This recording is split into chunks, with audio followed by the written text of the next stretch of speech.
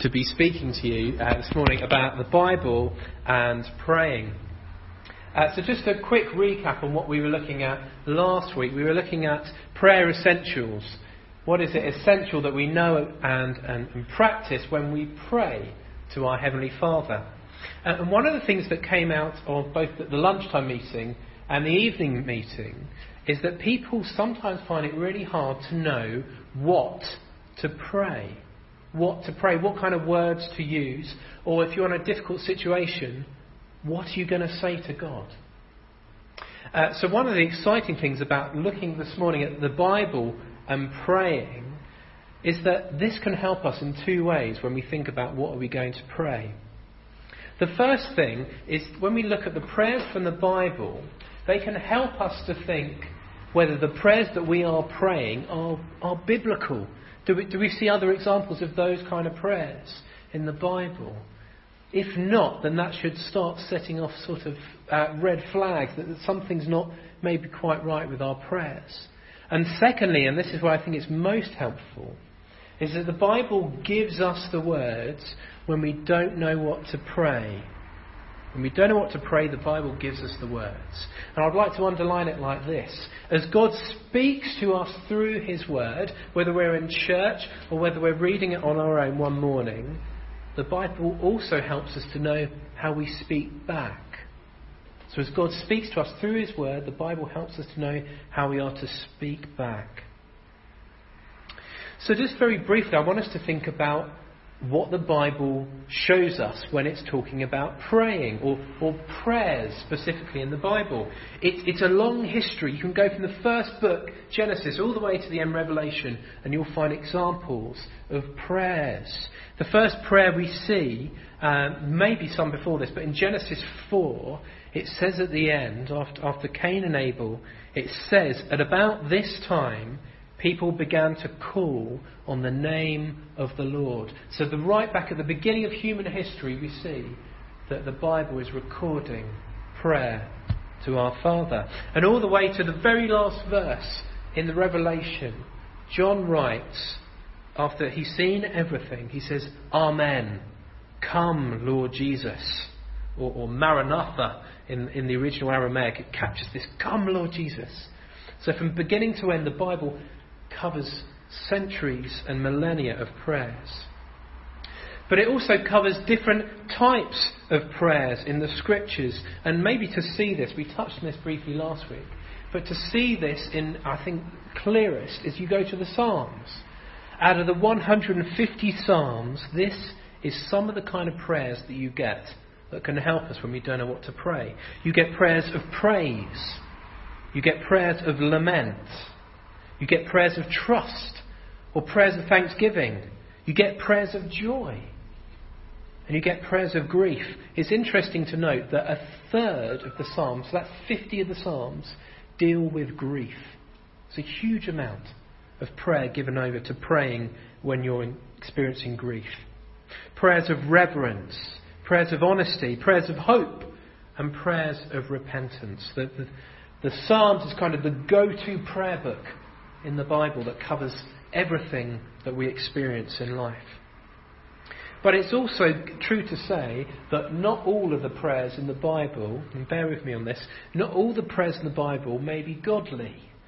Because even though the Bible records lots of things, it often records some things that it doesn't necessarily approve. And one example of this is this really difficult psalm. I was speaking to someone earlier who was actually praying through this psalm, Psalm 137, which let me just, if you've got Bibles, do turn to. And I want to just explain a little bit what's going on there. Psalm 137. Let me just read the last 3 verses. The psalmist writes, Remember, Lord, what the Edomites did on the day Jerusalem fell. This is people who are in captivity. Tear it down, they cried. Tear it down to its foundations. Daughter Babylon doomed to destruction. Happy is the one who repays you according to what you have done to us. Happy is the one who seizes your infants and dashes them against the rocks.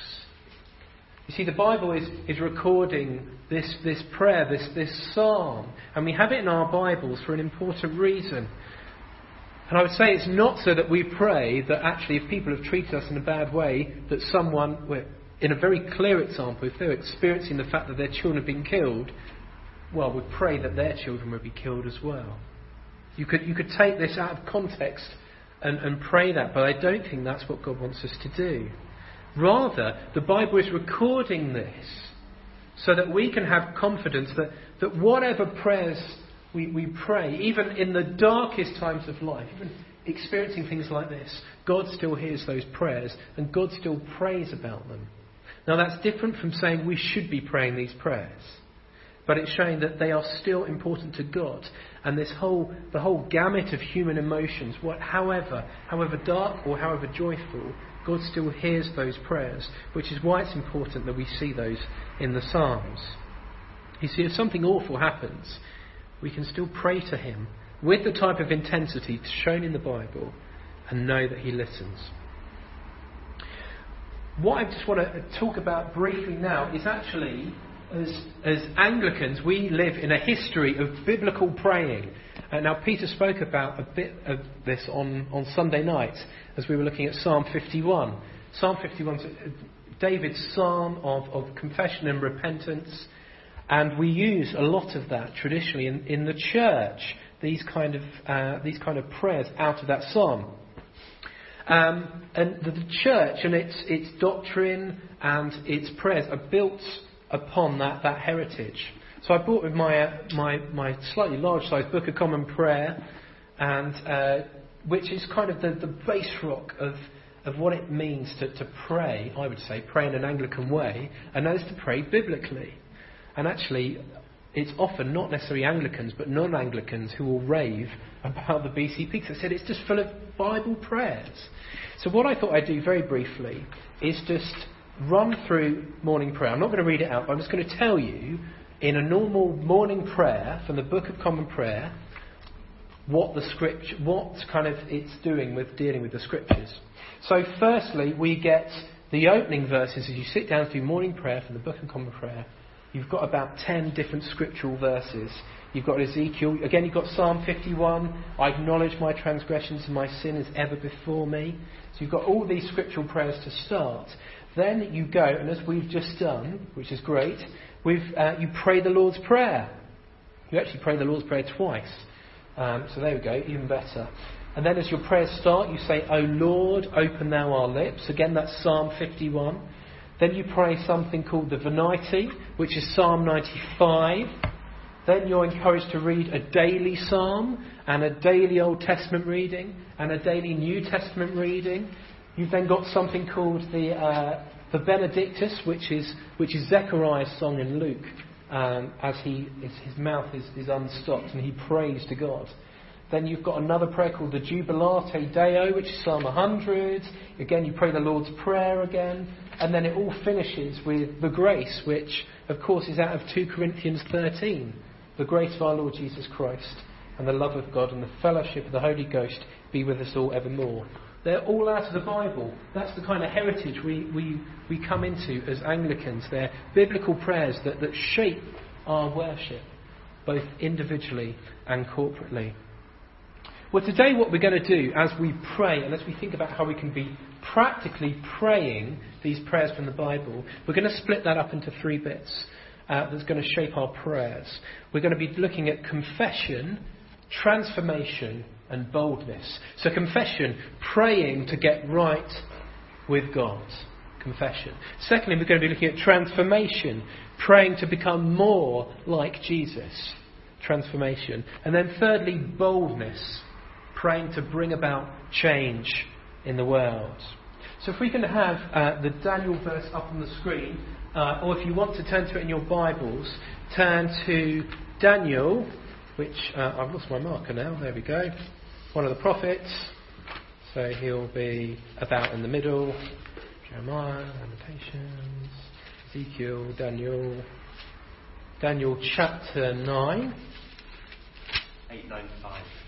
Page 895. Wonderful. So this is what we're going to look at to shape our prayers as we think about what it means to pray a biblical prayer of confession. And I'll help us to see what are some of the key parts of a biblical prayer of confession. So let me just read this to you. So chapter 9, we're going to look at verses 4 to 6, and then turn over the page and read 17 to 19. So chapter 9, 4 to 6. Daniel writes, I prayed to the Lord my God and confessed. I just lost it. And confessed, Lord, the great and awesome God, who keeps his covenant of love with those who love him and keep his commandments. We have sinned and done wrong. We have been wicked and have rebelled. We have turned away from your commands and laws. We have not listened to your servants the prophets, who spoke in your name to our kings, our princes and our ancestors, and to all the people of the land.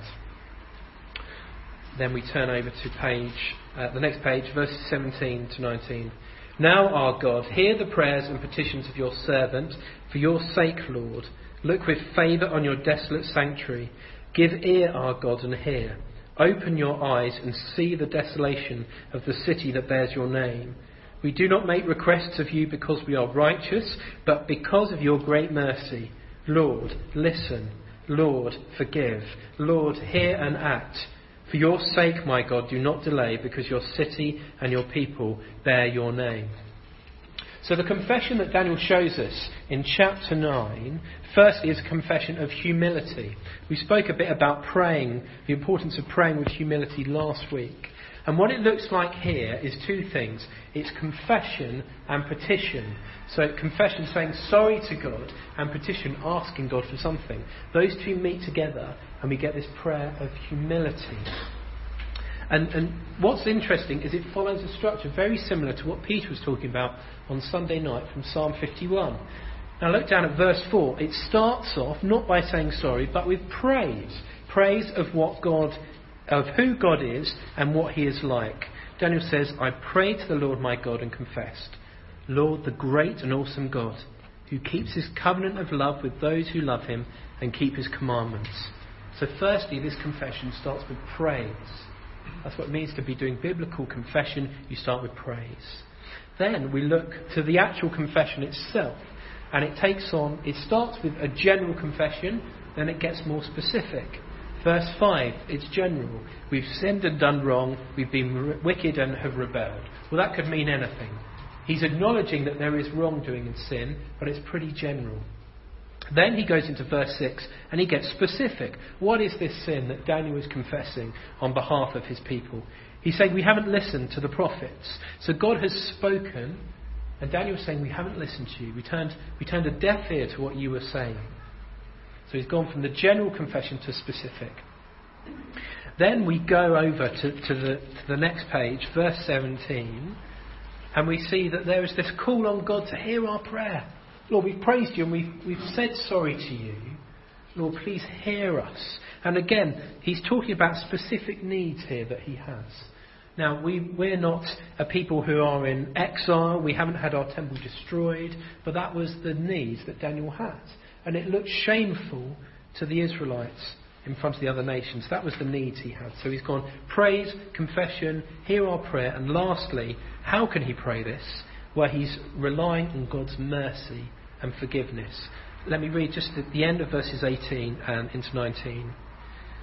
We do not make request of you because we are righteous, so because we're in the right, because he knows we're not, but because of your great mercy. That is why Daniel has the confidence to pray this confession, because of your great mercy. And these great little, almost like stabby prayers. Lord, listen. Lord, forgive. Lord, hear and act for your sake, my God. That's what we see, mercy and forgiveness. You see, Daniel understands his right place before God, that he is a sinner in need of mercy, but he is still loved. He is still important to God, even though his people have abandoned God. And that's what gives Daniel confidence to pray. And that's what's going to give us confidence now as Matt leads us in this prayer of confession. Thank you, Tim. So we're literally going to do that. We're going to take Daniel's prayer and we're going to pray it as a group. So the words again are on the screen where it's verses 4 to 5 and then 17 to 19. So let's say together from I prayed. I prayed to the Lord my God and confessed, Lord, the great and awesome God, who keeps his covenant of love with those who love him and keep his commandments, we have sinned and done wrong. We have been wicked and have rebelled. We have turned away from your commands and laws. We have not listened to your servants the prophets. We spoke your name into our kings, our princes and our ancestors, and to all the people of the land. Now, our God, hear the prayers and petitions of your servants. For your sake, Lord, look with favour on your desolate sanctuary. Give ear, our God, and hear. Open your eyes and see the desolation of the city that bears your name. We do not make requests of you because we are righteous, but because of your great mercy. Lord, listen. Lord, forgive. Lord, hear and act. For your sake, my God, do not delay, because your city and your people bear your name. Amen. What we're going to look at now is transformation. So transformation, praying to become more like Jesus. And to do that, we're going to use Colossians chapter 1. So if you turn to the New Testament, to page... Used to his hands up, first person to there. Colossians chapter 1, which is on page 1182.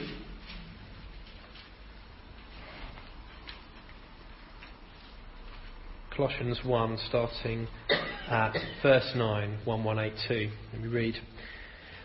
Paul writes, "For this reason," and he's talking about the faithfulness of the Colossian church. "For this reason, since the day we heard about you, we've not stopped praying for you. We continually ask God to fill you with the knowledge of his will through all the wisdom and understanding that the Spirit gives, so that you may live a life worthy of the Lord and please him in every way, bearing fruit in every good work, growing in the knowledge of God, being strengthened with all the power according to his glorious might, so that you may have great endurance and patience, and giving joyful thanks to the Father, who has qualified you to share in the inheritance of his holy people in the kingdom of light. For he has rescued us from the dominion of darkness and brought us into the kingdom of the Son he loves, in whom we have redemption, the forgiveness of sins." So this is about transformation. This is about praying to be more like Jesus. The word the Bible sometimes uses is sanctification, becoming more holy, more Christ-like in every area of our life. And what Paul is doing here, by talking about this prayer and by praying it out, is he is acknowledging where the people are at with God. So far he's been really positive. He's been thankful for their faithfulness to the gospel. But what he's saying is he's praying for more for them. He's not just saying, it's fine the way you are, right, I'll go and worry about those Galatians, they're really causing me a lot of trouble. He's saying, it's great where you are, I want you to go further. I want you to be more and more like our Lord Jesus.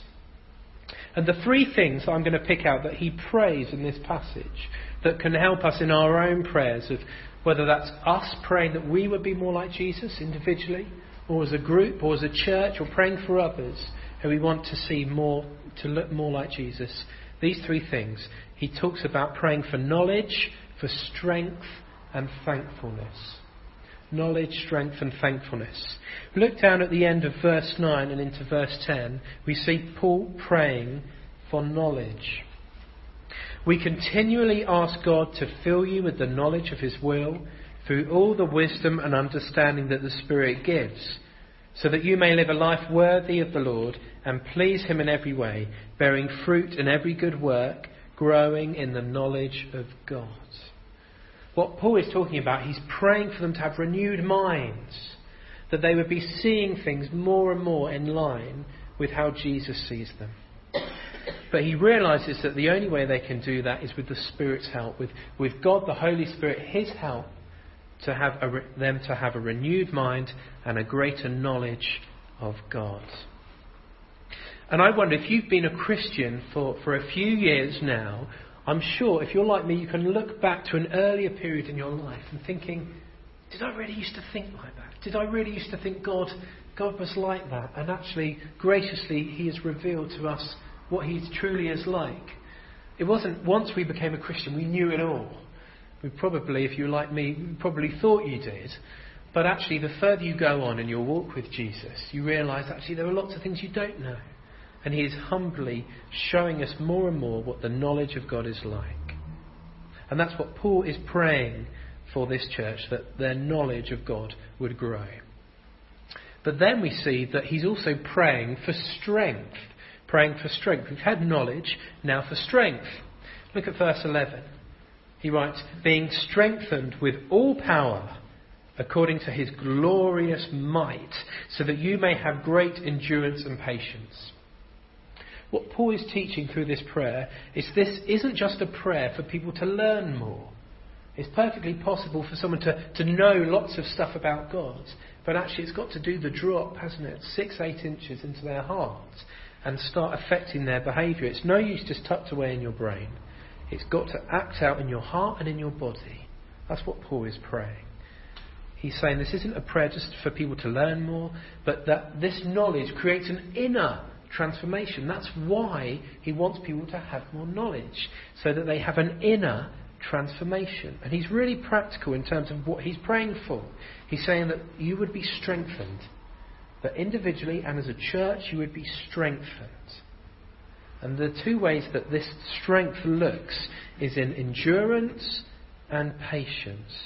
So an inner strength for whatever they may face, but also a patience to wait it out. If things aren't going their way, they have that patience. That's what praying for knowledge, praying for transformation in someone looks like. It's so they would get knowledge of who God is, but they would get that inner transformation, that strength, the endurance and patience. And last of all, he's praying that they would be thankful. Look at verses 12 and 14. He's praying and giving joyful thanks to the Father who has qualified you to share in the inheritance of his holy people in the kingdom of light. And he goes on. I'll just read that verse. So he's asking that God would make them thankful. And I want to just speak very briefly that actually he isn't just saying, be happy. There is a difference between biblical joy and being happy. He's not saying, put a smile on your face and trying to force out a thank you. What he's doing here, and he follows this up in 13 and 14, is he's saying joyful thankfulness. You see, happiness kind of comes and goes. We're happy one day and sad the next. But he's saying this joyful thankfulness endures because of 13 and 14, because it's something that's already happened to us. That's why we can be joyful. That's why we should give thanks. And that's what he's praying. This knowledge leads to a strength in their inner selves, which is acted out in thankfulness and joy, because a Christian knows what they have. A Christian knows that what they have can't be taken away, because it's something that God has already done. God has already rescued us out, as we were praying, of that darkness and brought us into his life, into his light and into his life. This isn't just happy forced thank yous. This is joyful thankfulness. And as Paul is praying for them, it's a thankfulness that continues. Do turn to Acts chapter 4 in your Bibles. Acts chapter 4, which is on page 1096. And we're looking at verses 24 to 31. Acts chapter 4, verse 24, page 1096. When they heard this, they raised their voices together in prayer to God. Sovereign Lord, they said, you made the heavens and the earth and the sea and everything in them. You spoke by the Holy Spirit through the mouth of your servant, our father David. Why do the nations rage and the peoples plot in vain? The kings of the earth rise up and the rulers band together against the Lord and against his anointed one. Indeed, Herod and Pontius Pilate met together with the Gentiles and the people of Israel in this city to conspire against your holy servant Jesus, whom you anointed. They did what your power and will had decided beforehand should happen. Now, Lord, consider their threats and enable your servants to speak your word with great boldness. Stretch out your hand to heal and perform signs and wonders through the name of your holy servant Jesus.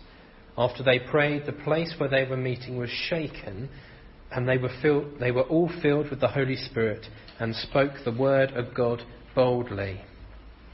So this is what this final section is, praying biblical prayers for boldness. So particularly praying to bring about change in the world. And I want us just to pick up a few things of what this looks like.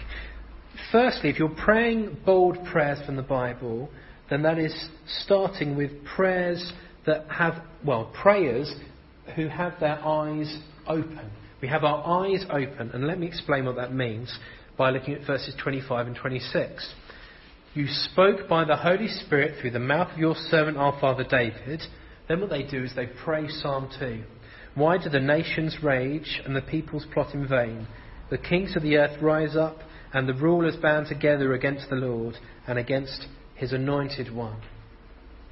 What the apostles are doing and the disciples doing as they're here, as they're praying this, is they are viewing their whole situation, which is one of a kind of opposition to the gospel in this early part of Acts. They're viewing their situation through a biblical lens. So they're kind of looking at what's happening, not just through human eyes, but through the Bible's lens. What is the Bible saying, and how is that helping them to understand what is going on at this kind of crazy time when they're experiencing persecution, where Jesus has died on the cross, he's risen from the dead, and he's ascended into heaven. They're doing it through biblical lenses. And as I just mentioned, that this is a Bible prayer within a Bible prayer. They're quoting Psalm 2, talking about why the nations are turning their back on God's special king. They're praying with their eyes open to what the Bible says. Now this is important because often when we're praying about something that requires boldness, well then it's not natural for us necessarily to be praying in line with the Bible. We see something that happens and it just terrifies us. And again, we don't know how to pray. But the encouragement from prayers like this is that actually we can root those times in God's plan revealed to us from the Bible.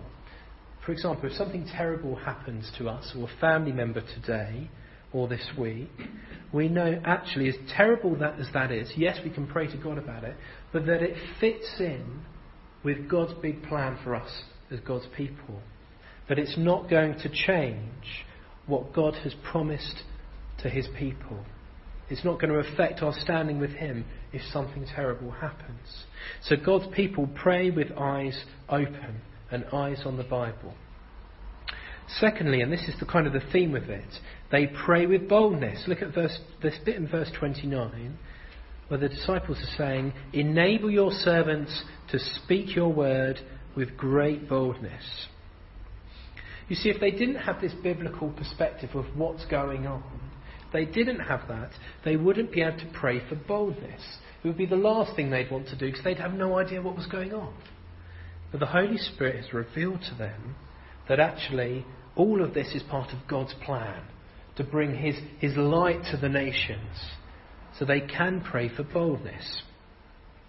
A friend of mine was at a conference a few years ago about the persecuted church. So churches in other countries around the world that are experiencing persecution.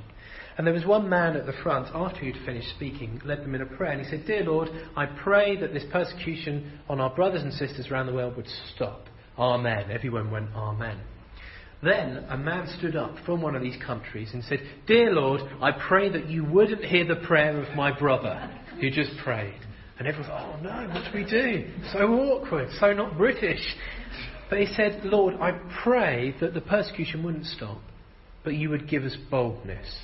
Boldness to face that persecution and endure it. Lord, we look to the west where there isn't persecution and we see a flabby church. Whereas we know that actually persecution in this case, with your strength, can make the gospel go forward. And we only need to look at places like China and North Korea and Pakistan, and we see the gospel exploding and going out and saving many people. He wasn't asking that persecution would stop, and neither is that what's happening in Acts 4. He's praying that he would have boldness to endure and boldness to speak your word. Look then what happens. They are praying for God's name to be glorified. Verse 30. Stretch out your hand to heal and perform signs and wonders through the name of your holy servant Jesus. They're praying not only for boldness, but for these signs and wonders to happen. And that is calling on God to show his glory amongst the nations, even when people are facing persecution. And we know actually what happens is when things like this happen, when God answers those prayers, often what happens is the opposition and the persecution gets worse.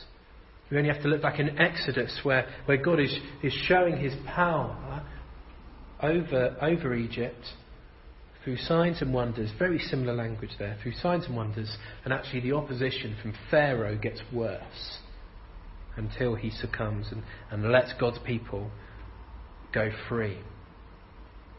But they are still praying for God to be glorified. And actually, look, it's not just God's glory, but actually so the nations would be blessed really practically through healing as well. That's what happens.